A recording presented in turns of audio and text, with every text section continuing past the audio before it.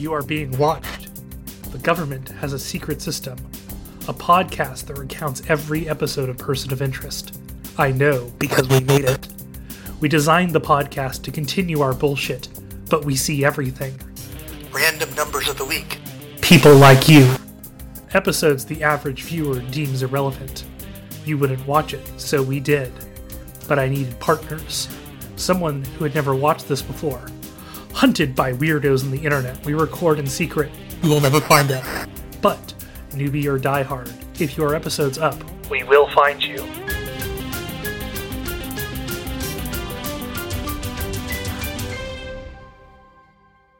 Hello, and welcome to the library for Podcast of Interest. This is a rewatch podcast for Person of Interest, featuring 2 veteran operatives and 1 newly initiated. My name is Justin, and joining me are my associates, my veteran operative Jude, and our new recruit Anna.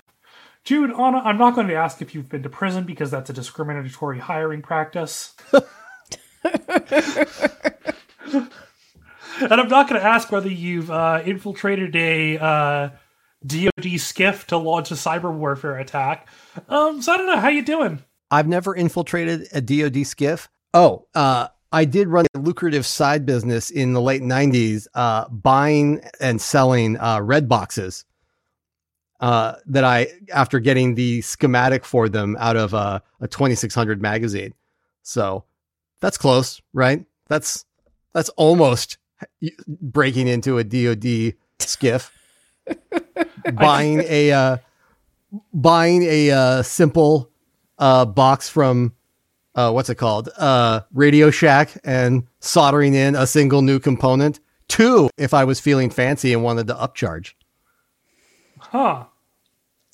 I'd never known what this was. This is obviously like this shows our age difference here, but that's interesting. Yeah. Mm-hmm. It was the ones that I made looked like just a phone dialer. So it just had all the numbers on it. And when you pushed it, it did the tones. And then if you turned it over, there was a liquid switch. So when you turned it, the switch was flipped and it turned the tones to sound like the dial tones. That was the upcharged one. I found, So that was the most hackerly thing I ever accomplished in my degenerate youth. Meanwhile, I'm happy that it's a long weekend. I have big plans to tackle unpacking some of the boxes that have not been unpacked since not the most recent move, but 2 moves ago. Feels like that was... Do you even know what's in them? A lot of it is like really old documents. I purchased a paper shredder to help with this process. There you go. It's like credit card statements for like that are like 10 years old from accounts that don't exist anymore. Yeah, I did that. I hauled a box from California that was full of old paper I didn't feel comfortable throwing away, but felt like I needed to shred. Yeah. And finally bought a paper shredder and just didn't even look at any of it. Just shredded the whole box. And like, I know that there's a few useful things in there, but like, I'm going to be pretty judicious with the shredding. Yeah. All right. How are you doing, Justin? I'm doing all right. I'm going to get my hair redone on Wednesday. I am ready for a nice weekend. My sister and I are going to watch a wrestling pay-per-view on Sunday. Because this episode comes out late, I can't warn all of your followers to mute you on Twitter if they don't want to hear a whole lot of wrestling stuff. If people follow me on Twitter, they can usually figure out within like the first 5 minutes of a show if I'm going to be obnoxious. And, it's probably going to happen. So, I mean, I think people who follow me have been around me long enough. And besides, most people who follow me from tabletop RPG Twitter or wrestling Twitter. And there's a pretty wide overlap there, I found. Which fascinates me. Yeah, I mean, part of it is that there is a lot of... It's all role-playing nerds. Yeah. It's all theater, which, like, role-playing game is just theater nerds who want to do math, and wrestling is theater nerds who want to do flips. I accept that interpretation. Yeah, there's a very succinct description. I like it. Or theater nerds who like to hit people. Or get hit by people. Yeah.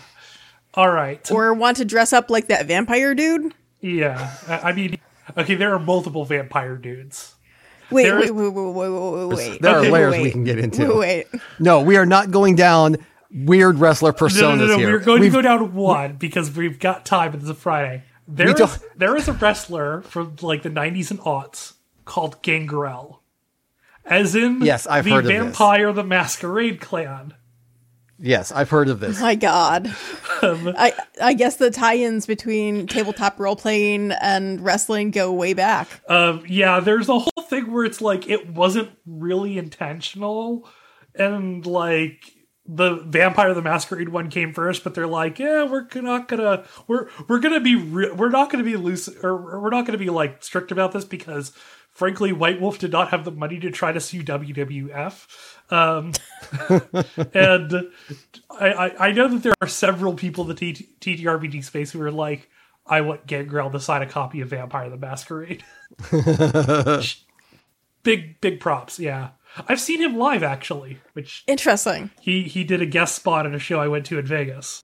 All right. Tonight we are covering 2 episodes for Season 2. Those are episodes 12 and 13, Prisoner's Dilemma and Dead Reckoning. Anna, I believe you have Prisoner's Dilemma. Take us away. Yeah. This is episode 12 of Season 2, written by David Slack and directed by Chris Fisher. She got the easy ones this time. Yep, I got the easy ones for once. So we're picking up on our ongoing thread from last episode. John is still in Rikers, and Donnelly has ordered Carter to interrogate him and the other 3 potential men in suits. They're all being held indefinitely as enemy combatants and will not be allowed access to legal counsel until their identity is confirmed. To complicate things, the special counsel's office has set Hirsch to eliminate all 4 men, and he orchestrates his own arrest to join everyone at Rikers. Thankfully, John's cover identity is holding up under scrutiny, at least so far. The first candidate, Kelly, is eliminated early when he's conclusively identified, and it turns out he has an alibi for the murder in New Rochelle. This is followed by another prisoner, McAvoy, offering to talk in exchange for immunity. Before he can give John away, though, Finch contacts him through Carter's phone and says that he can either make a deal with Finch or with Donnelly, and that the deal with Finch will be a lot better. He points to the 4th man, Packer, rather than Reese, but Donnelly is not convinced. Hirsch has managed to kill Kelly, and McAvoy is much more nervous than he was before. Donnelly's next test is to send John into the prison yard, where the Aryans are waiting to take revenge for John sending them to jail and taking their dog in the first episode of the season. John takes the pummeling to preserve his cover, but Elias intervenes when Hirsch starts to move in with a knife. At this point, Carter is fed up with everything. She pressures Packer again, claiming that the others have made a deal with her, and he snaps and attacks her. She hands him off to Donnelly as the man in the suit. With Reese released, he meets up with Carter to thank her, only to have them both intercepted by Donnelly, who arrests them both, saying that Carter gave them away when she was concerned for John in the yard. Meanwhile, Finch gets a new number, Donnelly. The car with the 3 of them is rammed by Kara Stanton, who shoots Donnelly and sedates and abducts Reese. Our B-plot is Fusco, who has to deal with the latest number, who is a supermodel, on his own. After initially macing him, the 2 build a rapport, and Fusco successfully saves her and earns a kiss and a request to call her later. We also get flashbacks, this time for Kara and John's spy missions, as Kara questions John's suitability for the job and tells him to choose between being a Boy Scout or a killer. He assures her that he loves his work and kisses her. We also get, for the 20th fucking time, the same flashback where Mark tells John to kill Kara. Every time Kara is on screen in an episode, we have to get this flashback. Every time. Much more importantly, I feel like you're glossing over the fact that the supermodel refers to Fusco as the hedgehog. Yeah. That's the nickname that she is. It the one? It's either the hedgehog she gives him, or it's her like sexy. It's her sexy uncle's nickname that she likens him to. But either way, no. That one's from the diplomat. The diplomat. Oh, that's right. That's the diplomat. Yeah. That's the one where Well, am I confusing the diplomat's daughter and the supermodel? You Yep. are, because yeah. This has been a very successful season for Fusco romantically. Yeah. Yeah, he's doing all right. Like, he's doing better than anybody else in the cast, really. Well, we got- don't know that. We don't know what John and Zoe are doing. True. Off-camera. I mean, fair. I forgot about them. They're just not steady. They're just ravenously like going at each other like animals. Like, that's their energy. We're gonna get into this next episode. Yeah. We also have the, constant tension between Reese and Finch. Yes. Yes. But as that is unresolved, it does not count. Fair. If only. One of my favorites. So something that I will be a recurring thing through a couple of the coming episodes is sort of paths not taken for John, or at least in my reading of the episodes, and the cover identity that John creates. That Finch created for Reese. I mean, like, there's the identity that Finch creates. John fills in a lot of information during the interrogation. Oh, yeah. Yeah. And like, Harold, through spying, is able to, like, backfill data to match the story that John gives. It really feels like this is the life that John imagines he would have had if he didn't go back. Yeah. Yeah. And like, I think that's why he's able to speak so earnestly about it, is that he's like played this scenario out over and over in his head. And the funny thing is, it still ends with him burned out. Yeah. And I'm like, I mean, maybe that's just so he can, like, it doesn't look like he's lying. Because he never really lies. Yeah. Other than about like names. Yeah. And, like, oh my god, it's so, like, ridiculous. Like, the name of his boss is Harold French. Like, it's... Howard French. Yeah, it's like, it's The Harold's name, depth of but his like cover. said after a couple drinks. Yeah. The depth of his that cover identity is bananas. An entire office of people that are like, yeah, I know this guy and I will vouch for his existence. Like, how does Finch do that? Are these people just paid to agree when someone comes asking after him? Well, okay. Well, I mean, it's probably on days where they do not have a number, John is probably in that office. Like he probably spends physical time in that office. Okay. Playing solitaire and like I mean, the job is probably cushy enough that he doesn't actually have to do real work. yeah, and he's probably not in all that often. Yeah. And it's probably Yeah, said, he like, makes- he's on business trips a lot or something. And But he has makes a enough a appearances. hybrid schedule. yeah. Yeah, but he makes enough appearances that they vouch for him without like needing to be paid to be disingenuous. Yeah. Yeah. And that's and that is what you need for like a clean cover like that is you need it to be real. Yeah. Like if John was like an enemy agent, like he'd be in that office, he'd also be doing spy stuff. It's a good cover. Like the levels of which Harold goes to it is frankly ridiculous. And that's why it works. It's interesting because it's ridiculous, and like if we had seen the level of cover prior to this episode, we would have been like, Harold, that's overkill. But apparently it was just enough kill. Yeah, because okay, let's talk about Donnelly in this episode. Because he is completely off the deep end. Yeah. I think Except he's right because we gotta keep I don't think it matters that he's right.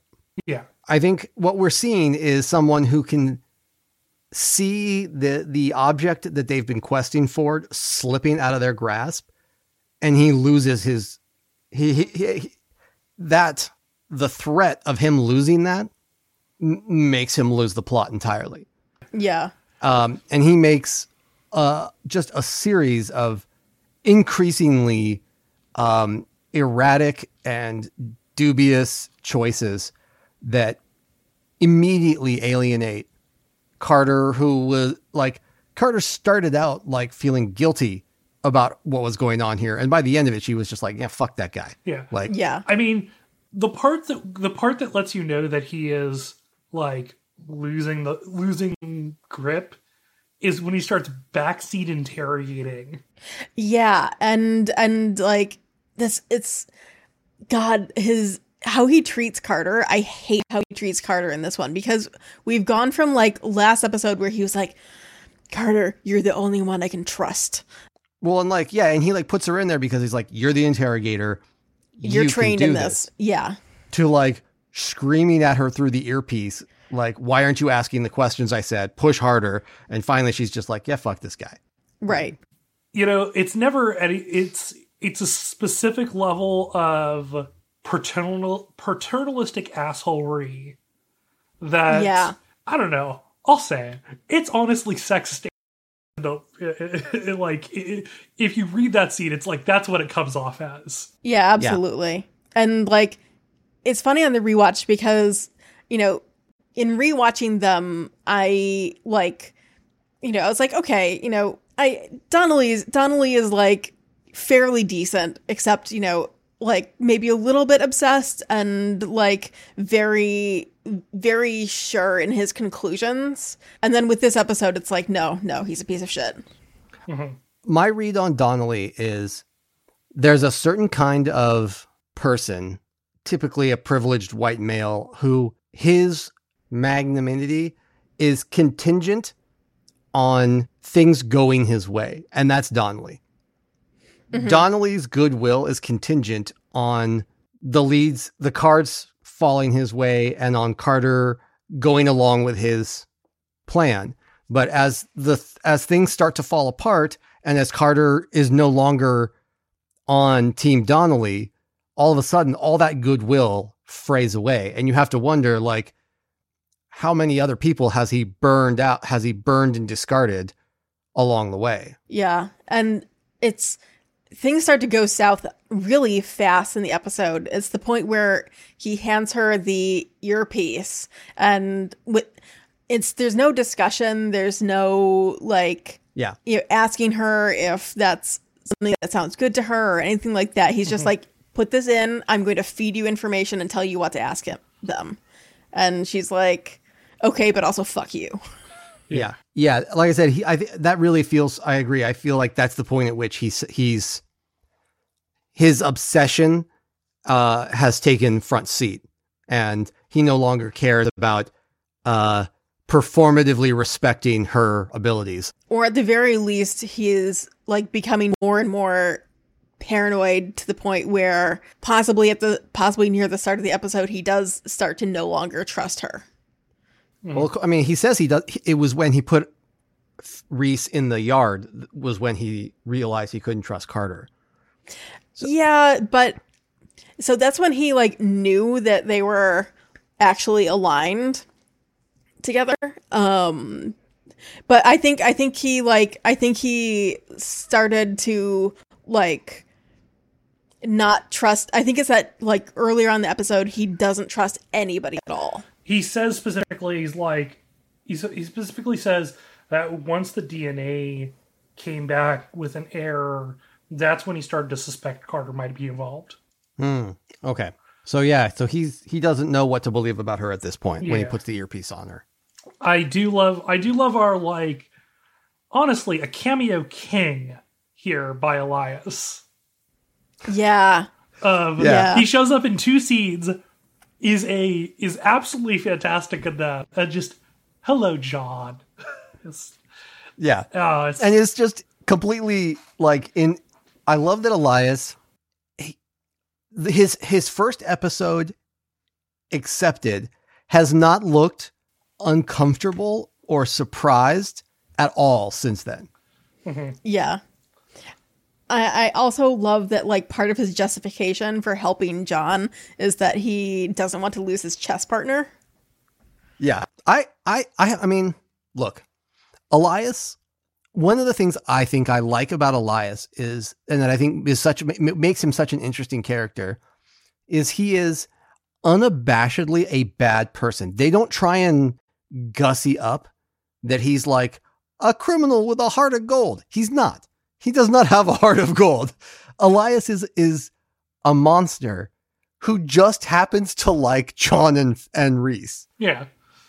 Yeah. He just, because Reese did him a solid once, and he enjoys playing chess with Finch, they're on his good side. Yeah. He recognizes like, wait, you are my rivals.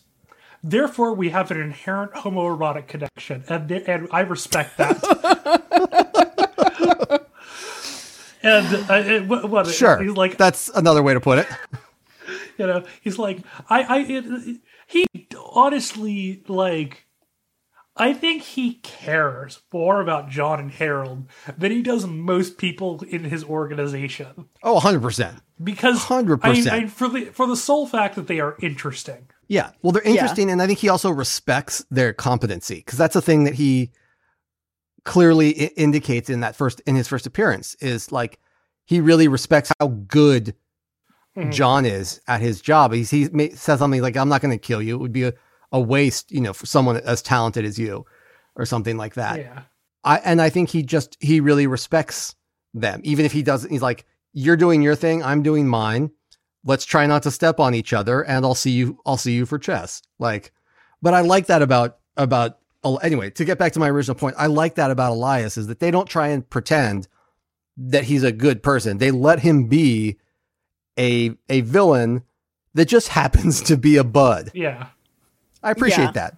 I appreciate that. Also, this episode is a fantastic reminder that the words unlawful enemy combatant are just the magic word for you don't have civil rights anymore. Yep. The 2000s. I mean, this is still something that could happen right now. I mean, it is.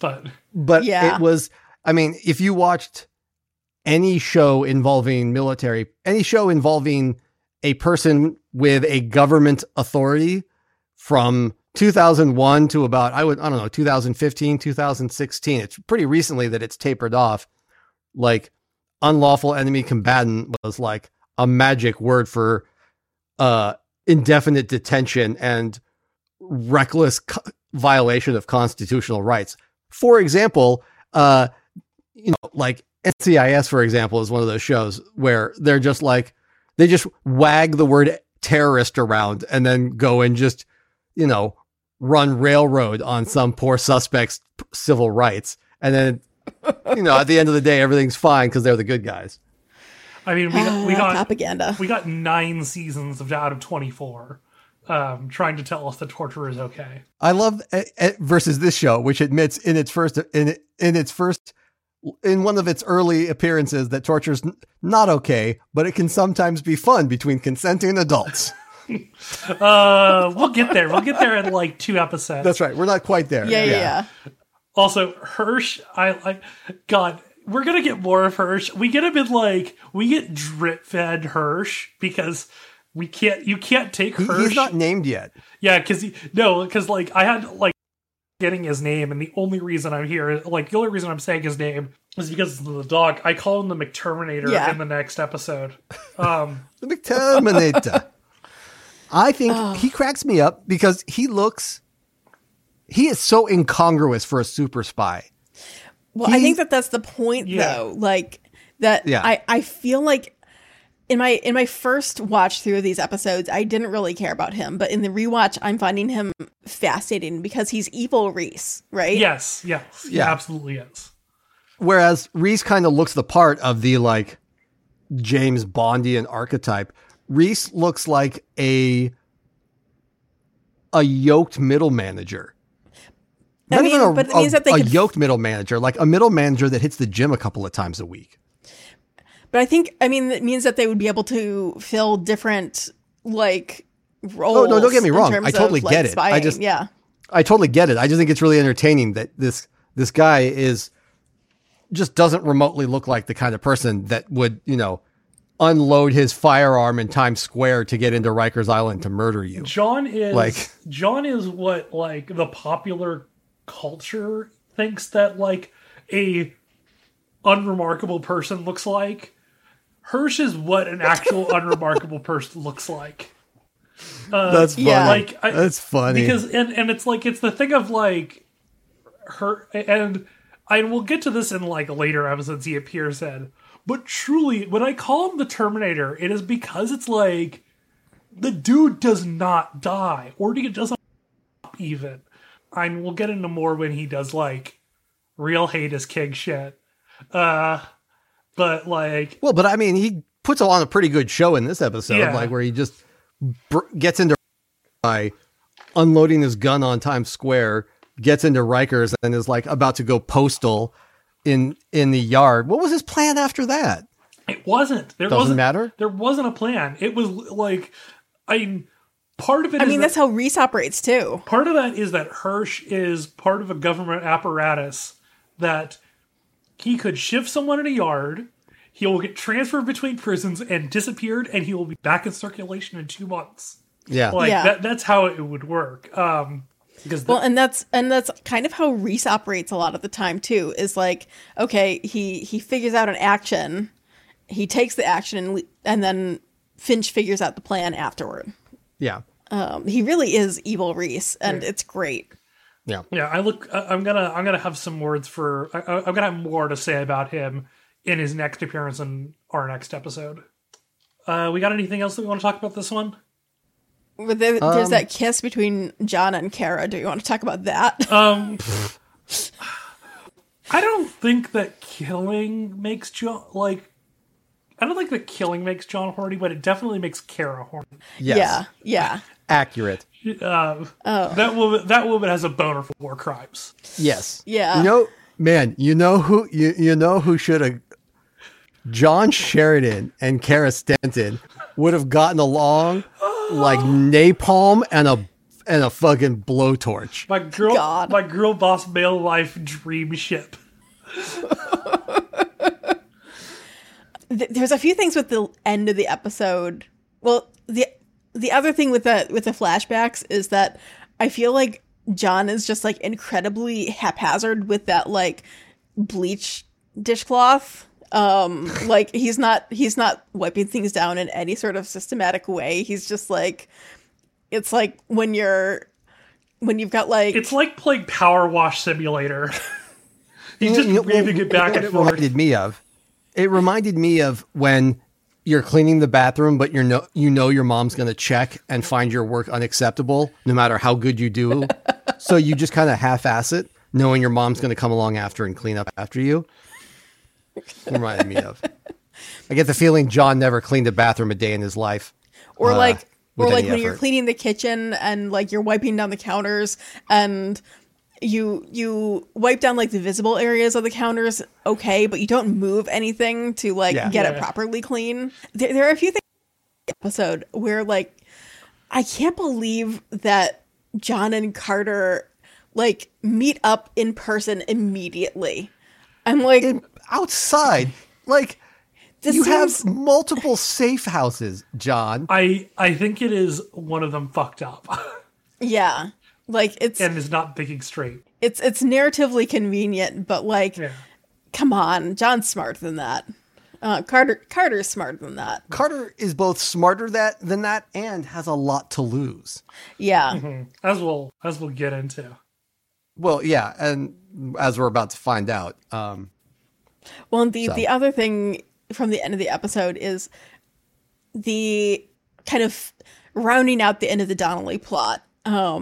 It's quite, I mean, we'll get the resolution, like the real quote unquote resolution episode. Yeah. But we're done with this. If he had just listened to Finch, he would still be alive. Mm-hmm. Finch calls him on his phone and is like, stop your car, you're about to die. I mean, it's a pretty random phone call to get, I will admit. Yeah, but it's like he's, I feel like it's the final step in being so convinced that Reese and Finch are, bad guys, that that's what kind of puts the nail in. Yeah, and then we see Kara do the she garbage Reese trucks maneuver. them. Reese doing the Kara maneuver. We don't really know who originated that maneuver, but she does an exemplary job of it. I can't believe they were that unscathed by that car accident, though. Well, that's the most unbelievable part of the episode. Yeah. Yeah. More unbelievable than the sentient AI is walking away from being T-boned by a and having the car flip maniac. twice. Yeah. I choose to, I like anytime injuries are involved in a show, I just, okay, whatever. I can't. Yeah. I can't. That's it for me for this one, though. I mean, I'm just going to say it again. I love the Armenian subplot because while this is all like super serious and stuff, Fusco gets to be in an action movie in the background. Yeah. Fusco's doing a Die Hard in the background. He's living his best life. It's great. Yeah. All right. Yeah, let's go on to our next episode. That is Season 2, Episode 13, Dead Reckoning, written by Eric Mountain, directed by John Dahl. Well, I'm guessing I'm going to be the one who's handling whose music is that? It's Kara Stanton. She's great. She's abducted John, and she is our number for this week. Don't worry, she doesn't have anything as simple as murder on her mind. What she has done is add John to the spring collection of models for her new bomb vests. Kara's got some errands to run. For old time's sake, she gives them a list to negotiate their places in the brave new world they're in. While Carter, Fusco, and Harold try to follow them, Mark and John visit some generic Eastern European criminal programmers to pick up a hard drive, and then take out 2 ATF agents to pose as them. John is able to send a text message in the commotion, which clues in Carter and Harold that they're wearing bomb vests. John and Mark get to a building where they infiltrate a secret DoD cybersecurity facility. Harold thinks they are a cyber weapon, but as it turns out, they are in fact deploying a weapon. Kara sets their bombs with a 5-minute timer and leaves them to die in the secure facility. John and Mark are able to escape, but Mark turns on John to try to head back to the CIA? I don't know. John heads up to the roof to try to minimize casualties, forcing Carter and Fusco to leave him. However, on the roof is Harold. John is in full martyr mode, but Harold is able to convince him to let him defuse the bomb. It's close, but Harold is able to do it, with 10 seconds remaining on the clock even. Go Harold. Back at the library, John is warmly greeted by Bear. The FBI surmises that the man in the suit was Snow? Okay, we're just really shuffling this plot away. It's done. It's done. Stop asking about the FBI.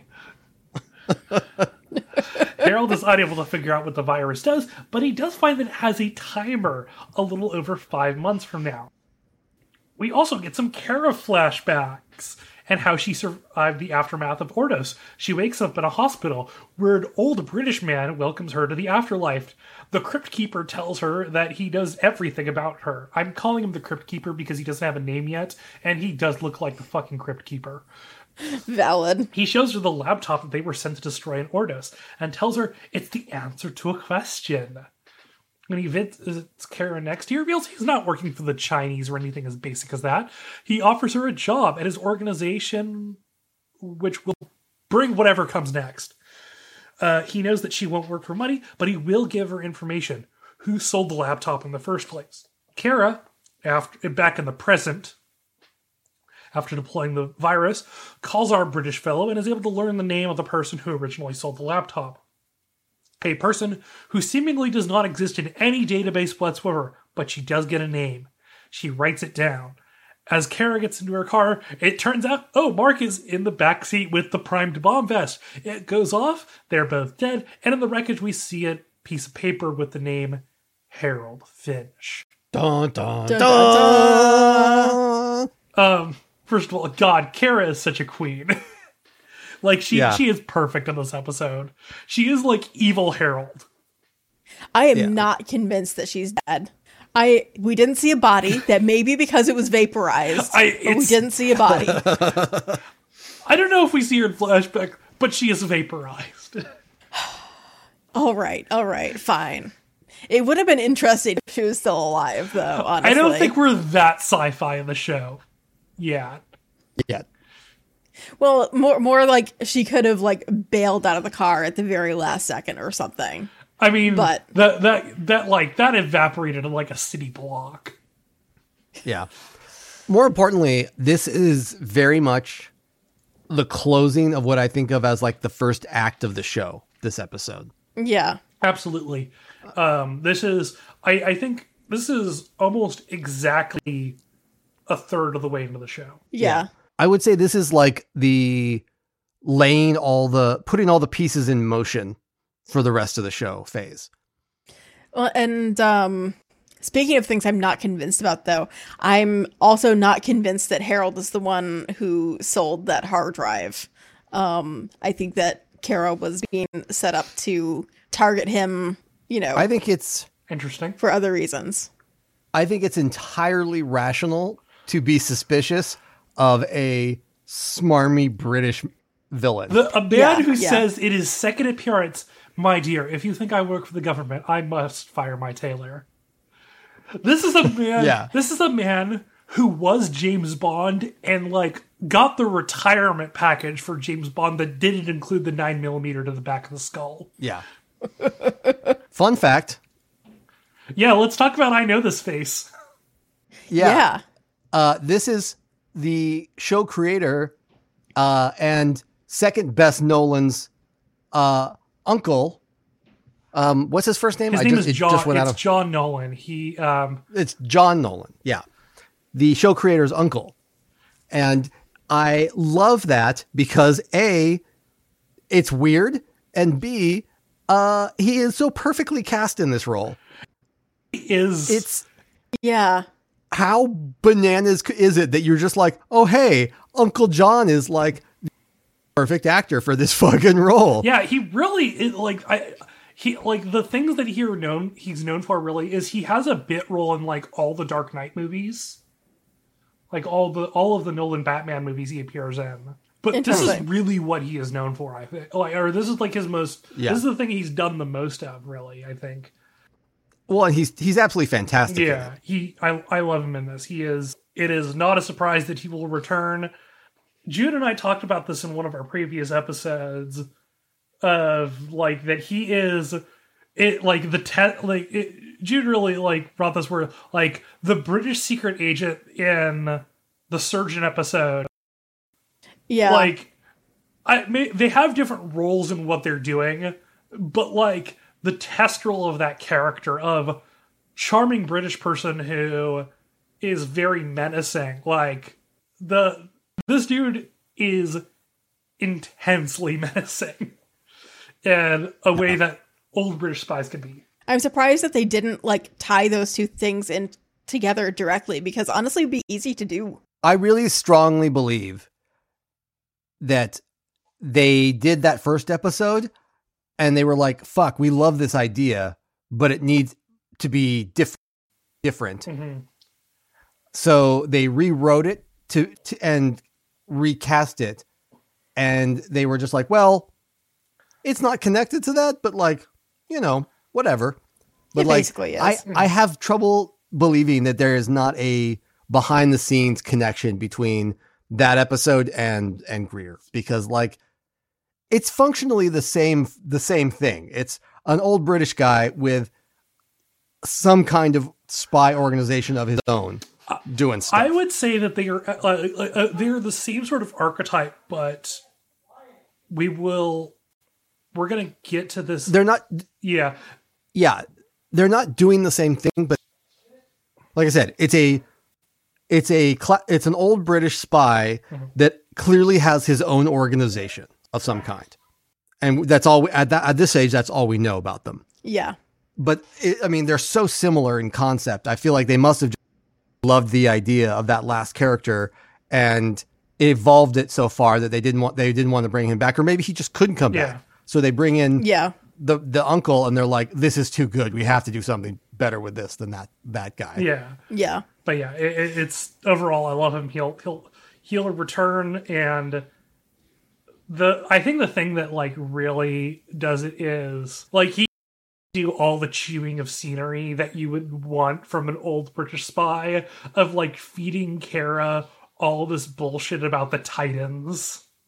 Yeah. And their play, like what historically they're trying to do here. Jude, you have a question here in the docs, and I have an answer. Yes, I do. I asked, is Snow's last act one of redemption or vindictiveness? You be the judge, and your answer is perfect. I said that bitch does not have a redemptive bone in his body, and he's doing it all for pettiness. Because I truly do not believe that anything he's doing is like, I have to stop her, or I'm doing this for the safety of the nation. It's, you kept me in a basement for 3 months. Yeah, absolutely. It's a fuck you, not a I'm better. So, yeah. Yeah, no, I'm on board with that. Let's talk about, is this the one with the blue screens? Is this where we get them the first time, or is that next episode?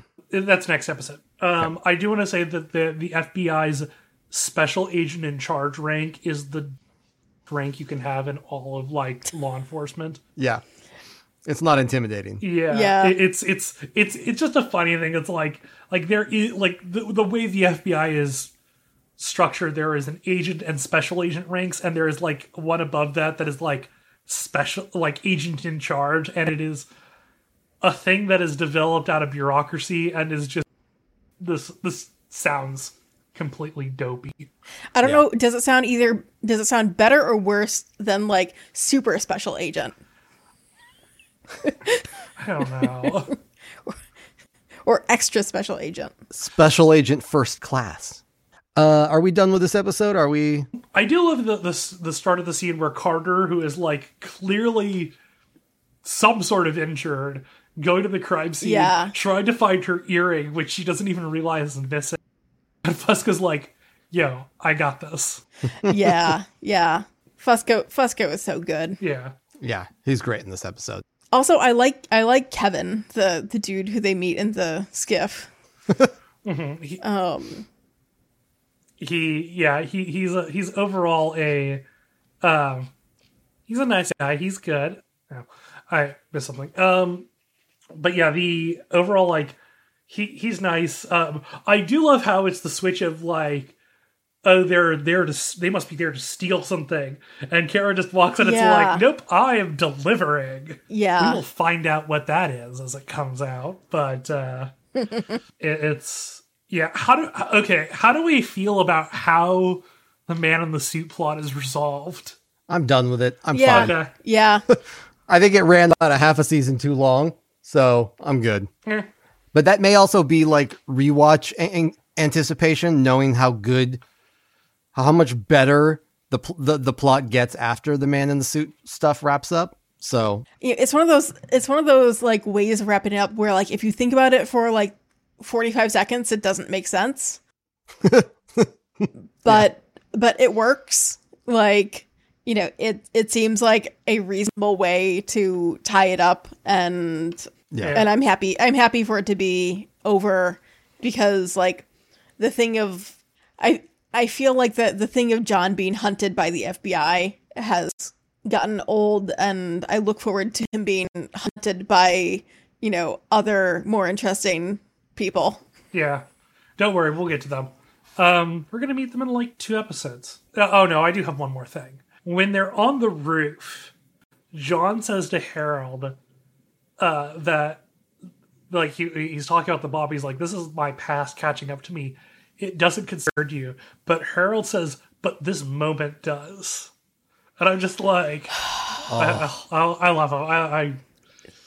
Yeah. You know, one of those great Gerald moments. It's Michael Ever said, you are carrying the show.